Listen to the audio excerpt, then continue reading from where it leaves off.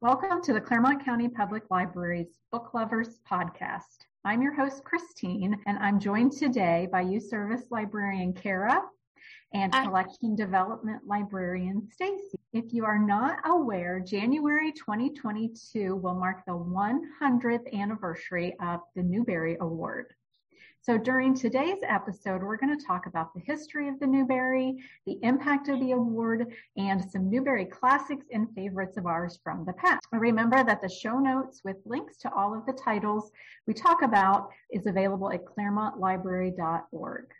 And with that, Kara is going to get us started with some Newbery history. Thanks so much, Christine. Thanks for having us today. We're glad to have both of you with us today. Thank you. So if you've listened to our previous podcasts, you've heard a little bit of history about the Newbery Award, and I'm going to talk about some other bits of trivia almost, I guess. Not so much a full history since we've already covered some of it, but yes, we're recording them to celebrate the 100th anniversary. It's the first and oldest prize for children's literature, and interestingly enough, when we think of it, I think we think of those little stickers that we see on the book covers once they've won, and we see the gold stickers for medal winners, but it's actually a bronze medal for the medal winners. And these are actual medals that are given to the winners every year. They get them at the award ceremony at the American Library Association's summer meeting. So it's pretty cool that they get an actual medal along with seeing their shiny sticker on their book cover for all of eternity. And yeah, in 2022, we'll actually see the 101st Newbery Medal winner, which is a little bit confusing because it's the 100th anniversary, but because it's awarded to the book from a previous year from the when it's awarded, it's actually the 100th book was chosen in 2021. So at the time of this recording, there are 100 Newbery Medal winners to take a look at. Some of them would be considered classics, while some of them are definitely not. They've fallen out of popularity and pop culture, and definitely most people haven't even heard of them. And then, of course, if my quick count of the Newbery list is correct, there are over 300 Newbery honor books as well. So we're not discounting those. We'll be talking about some of them. So both winners and honors, we're going to talk about our favorites that we would consider to be classics from more of a personal angle. I think trying to analyze it critically and decide what's the best Newbery book, especially of these books that are already the best of the best, would be extremely difficult. But if our guests would like to try to do that, they can check out our contest on Facebook. So we chose a list of 81 titles. These are Newbery Medal and honor winners from past years, spanning from 1938 all the way through 2021. And we sent them out to our library staff as a survey, and over half of them voted on their top 8 favorite Newbery books of all time. And then we're asking for our guests' help in determining the overall winner. So we'll include that list of top 8 favorites in our show notes, and then you can vote when the contest is open. So like I mentioned, we decided to take a little bit of a different angle today, looking at ones that are books that are important to us personally, rather than trying to truly evaluate what's the best. So we'll be talking about why they're important to us, but I think our guests will recognize a lot of books that they grew up with and loved as well. So I think these are kind of perennial favorites, that people will recognize. So I'm actually going to start with the first book. The one that I chose is Ramona Quimby, Age 8 by Beverly Cleary. And I feel like this is especially relevant to recognize this year since she's such a legend in the world of children's literature, and she sadly passed away in 2021 at the age of 104. Just amazing. It was a Newbery Honor book in 1982, and in spite of I think most or all of her books really standing the test of time. I think they're probably all still in publication, and a lot of people are familiar not with just the Ramona books, but a lot of her other books about animals like Socks. That was one of my favorites growing up. So a lot of them are still around, but she only won one Newbery Medal, which might be a little surprising to people, for Dear Mr. Henshaw in 1984. And then she has 2 Newbery honors for Ramona and Her Father, which was 1978. And then this one, Ramona Quimby, Age 8 in 1982. So from a personal perspective, I read her books over and over as a child, just absolutely adored them. And to me, her books are those 90s covers. If our listeners listeners are familiar with that version, that's the version that I think of. But I'm glad they keep redesigning them. This one's very cute. I think this one is like an early 2010s version of the book covers. There's since been a new version, I believe. But I give her a lot of credit for making me into a reader and definitely a librarian. So her books are really important to me. But I think just for any reader, she manages to capture the feelings of childhood, like of being overlooked or having to do things that you don't want to do that really speak to child readers. But also as an adult, I kind of skimmed this one before this recording so I could talk about it. And I think it reminds us as adults how we once felt. So we kind of forget sometimes those feelings of being a child, like those kind of everyday injustices of having to play nicely with your annoying younger neighbor or having to eat a meal you don't like. So it's kind of those simple things, but we all have dealt with them in the past. And I identified with Ramona so much that when we had a day in second grade where we could pick a different name for a day, I wanted to be Ramona. That's what I chose. So in this book, in the series, Ramona's family is going through a transition period. Her dad is going back to school, so he's not working. So that means her mom has to work full time. And Ramona's job, being kind to her neighbor, Willa Jean, and playing with her while she's babysat at her house after school. And then we hear a lot about her adventures in school as well. So it's kind of a mix of home life and then all of the things that are going on at school where she's being made fun of by a boy in her class. She feels like her teacher doesn't really like her. And she has these tragic things happen to her that embarrass her, which, I mean, as a child, anything that makes you stick out can be really embarrassing. So she has an incident where she wants to bring a hard-boiled egg for lunch, but it's accidentally raw. And she cracks it on her head because that's what all the other kids are doing, but she gets raw egg all over her. Sick and throws up in front of her whole class, which I can imagine would be really traumatizing. So lots of things happen to her, but I think as with all of Beverly Cleary's books, it's just a heartwarming story that shows the challenges that her family has, but how they get through them together, even though they aren't happy all the time or, you know, not everything goes right all the time, but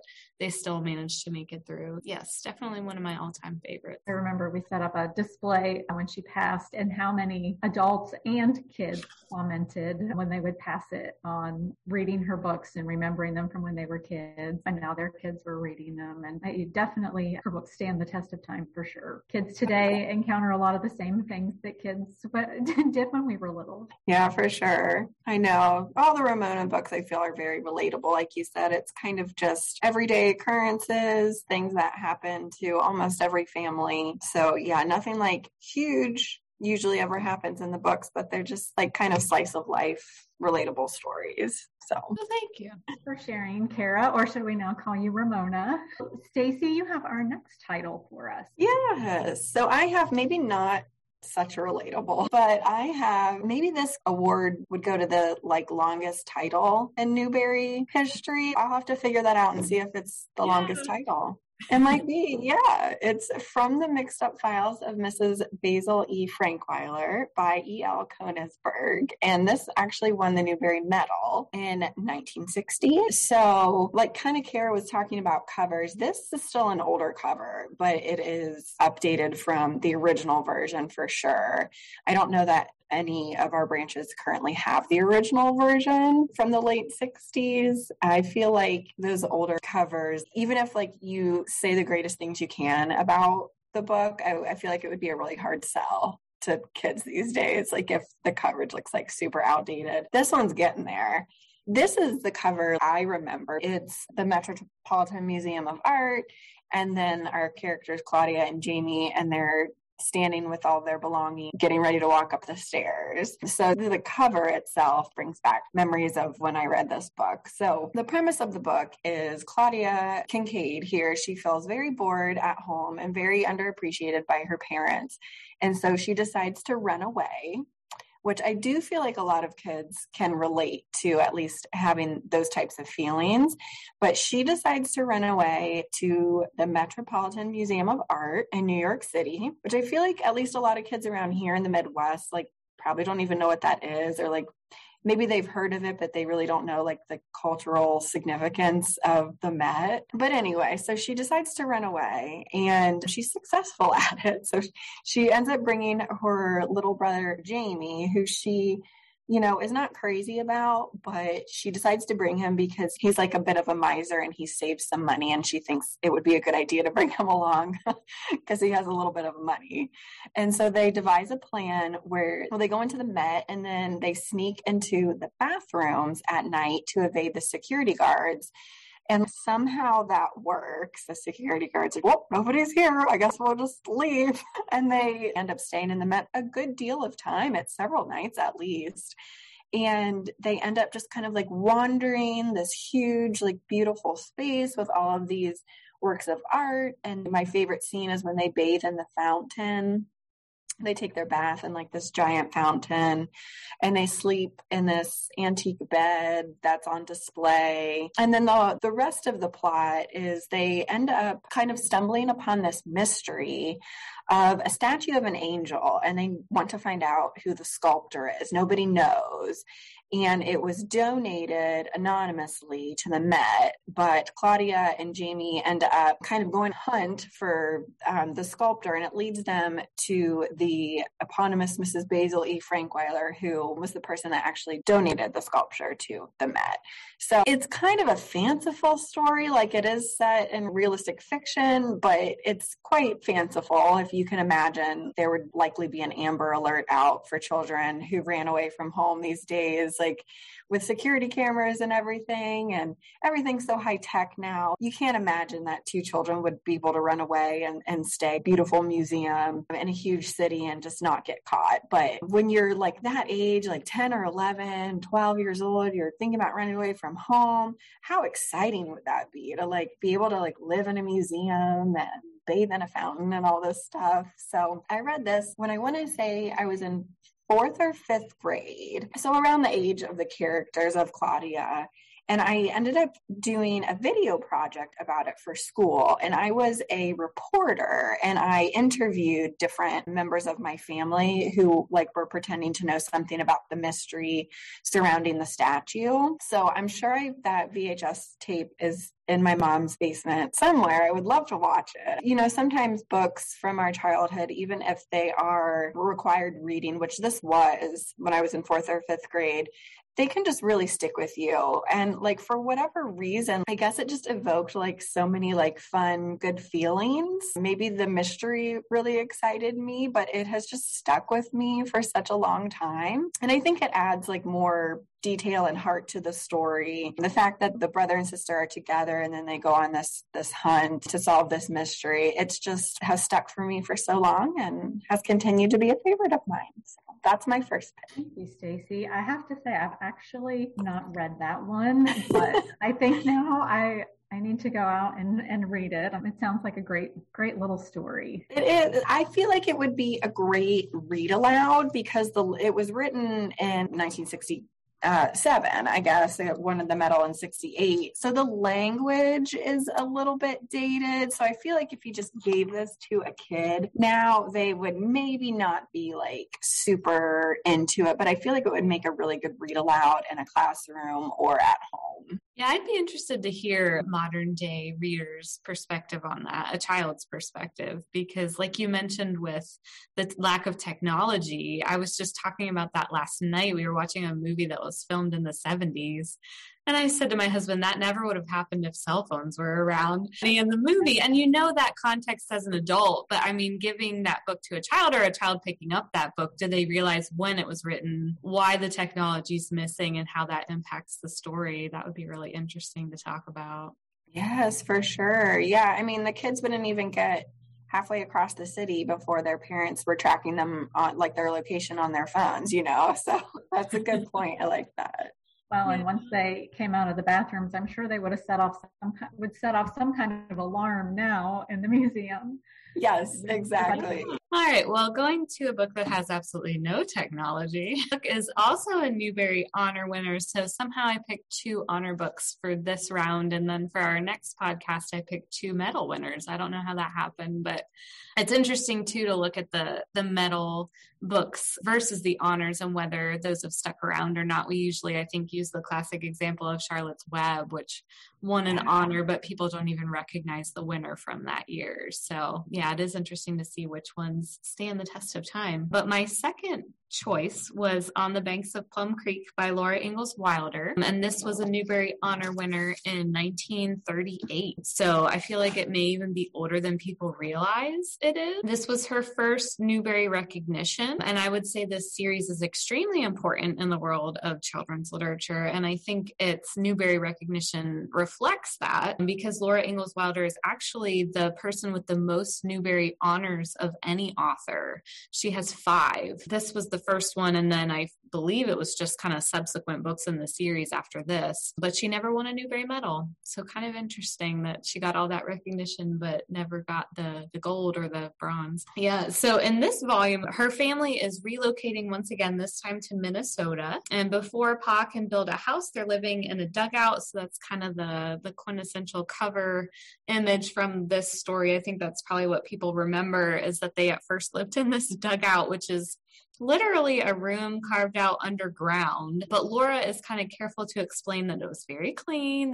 They swept it. They kept it clean. Ma would never stand for anything else. And the ground above actually insulates it. So it was fairly warm, and I guess a good place to live until they built their little house. And it's just a story about, the continuation of their life. So their life has always been a mix of kind of the everyday things that she explains that the pioneers did, and then the extreme things that happened to them. So Laura and her sister Mary go to school, and they endure bullying from their classmates who see them as uncultured because they live out in the country as opposed to the town. And then it tells of the struggles of being pioneers. In this volume, they deal with grasshoppers eating their crops, prairie fires, and dangerous blizzards. And as always with this series, it ends on a hopeful note. So it's Christmas Eve at the very end. Pa had been stuck in a snowstorm, and they thought maybe he was lost forever, but he ends up coming back. So they're all together, and they're just kind of enjoying just being alive, being together, celebrating simple things like music, which is kind of one of the threads that runs throughout this, is appreciating just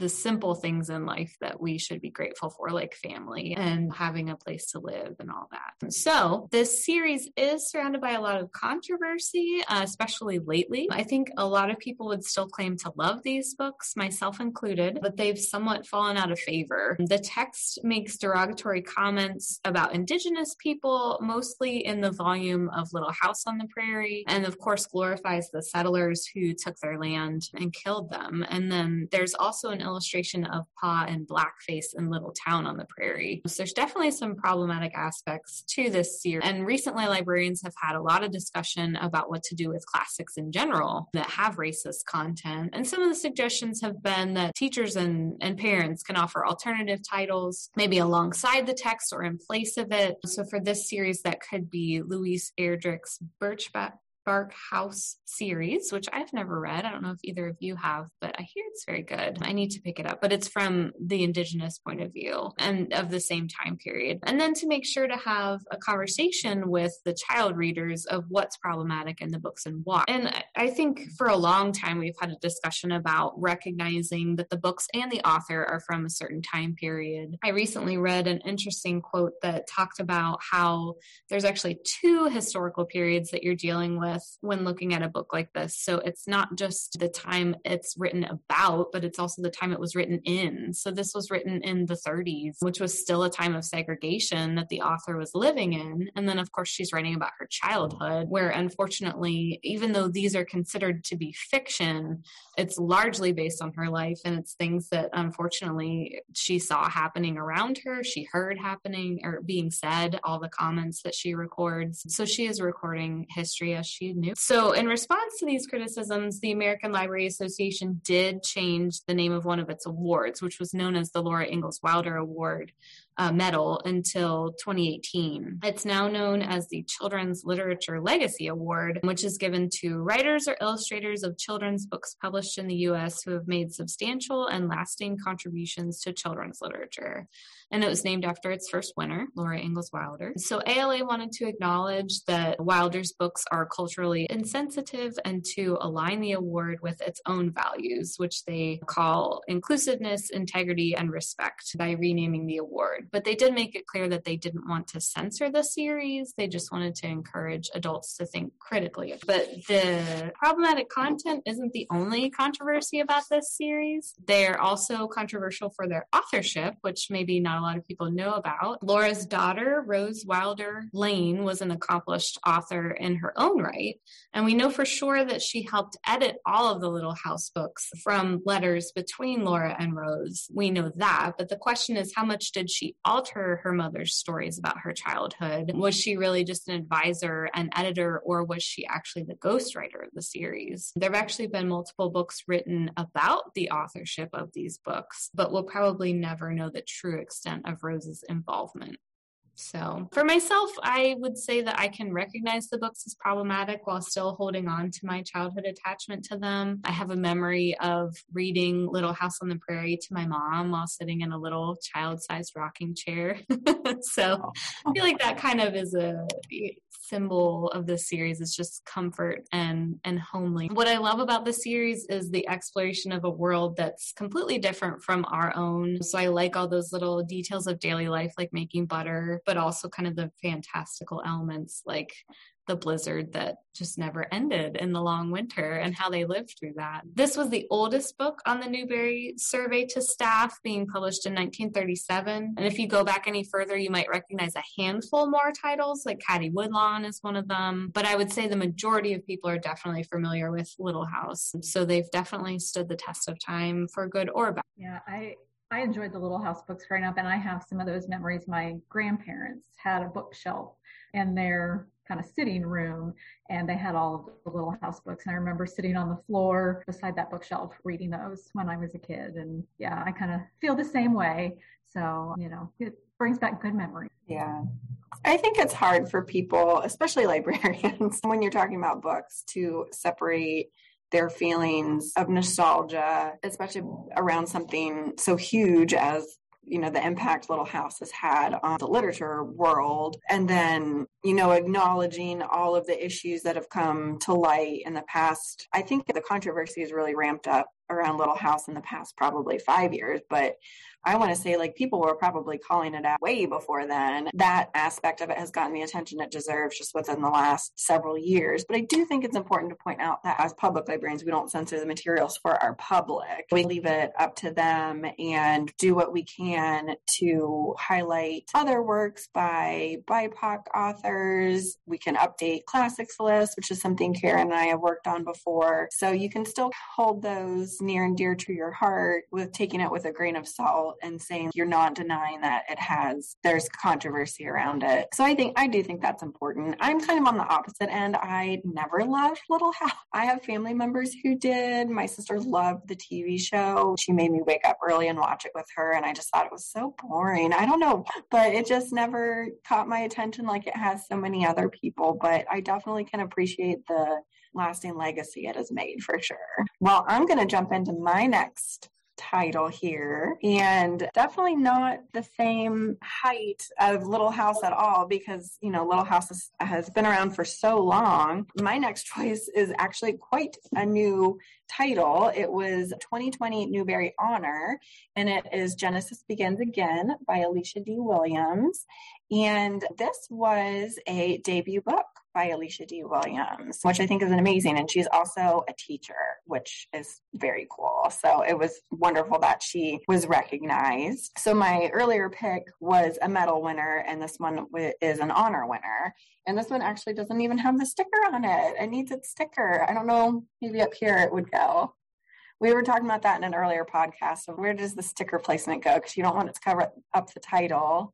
I don't want it to cover up her beautiful hair. So maybe right here if it can stick in the corner. So I'll have to get a sticker on there. So this book was just so beautifully written and so very moving. So I'm taking some of this from some reviews and publishers' content because I read it and I thought, well, I can't say it any better than that. There are 96 things that 13-year-old Genesis here hates about herself. And she knows the exact number because she keeps a list of things that she hates about herself. Like number 95 is because her skin is so dark that people call her charcoal and eggplant, even members of her own family. And number 61, because her family is always being put out of their house.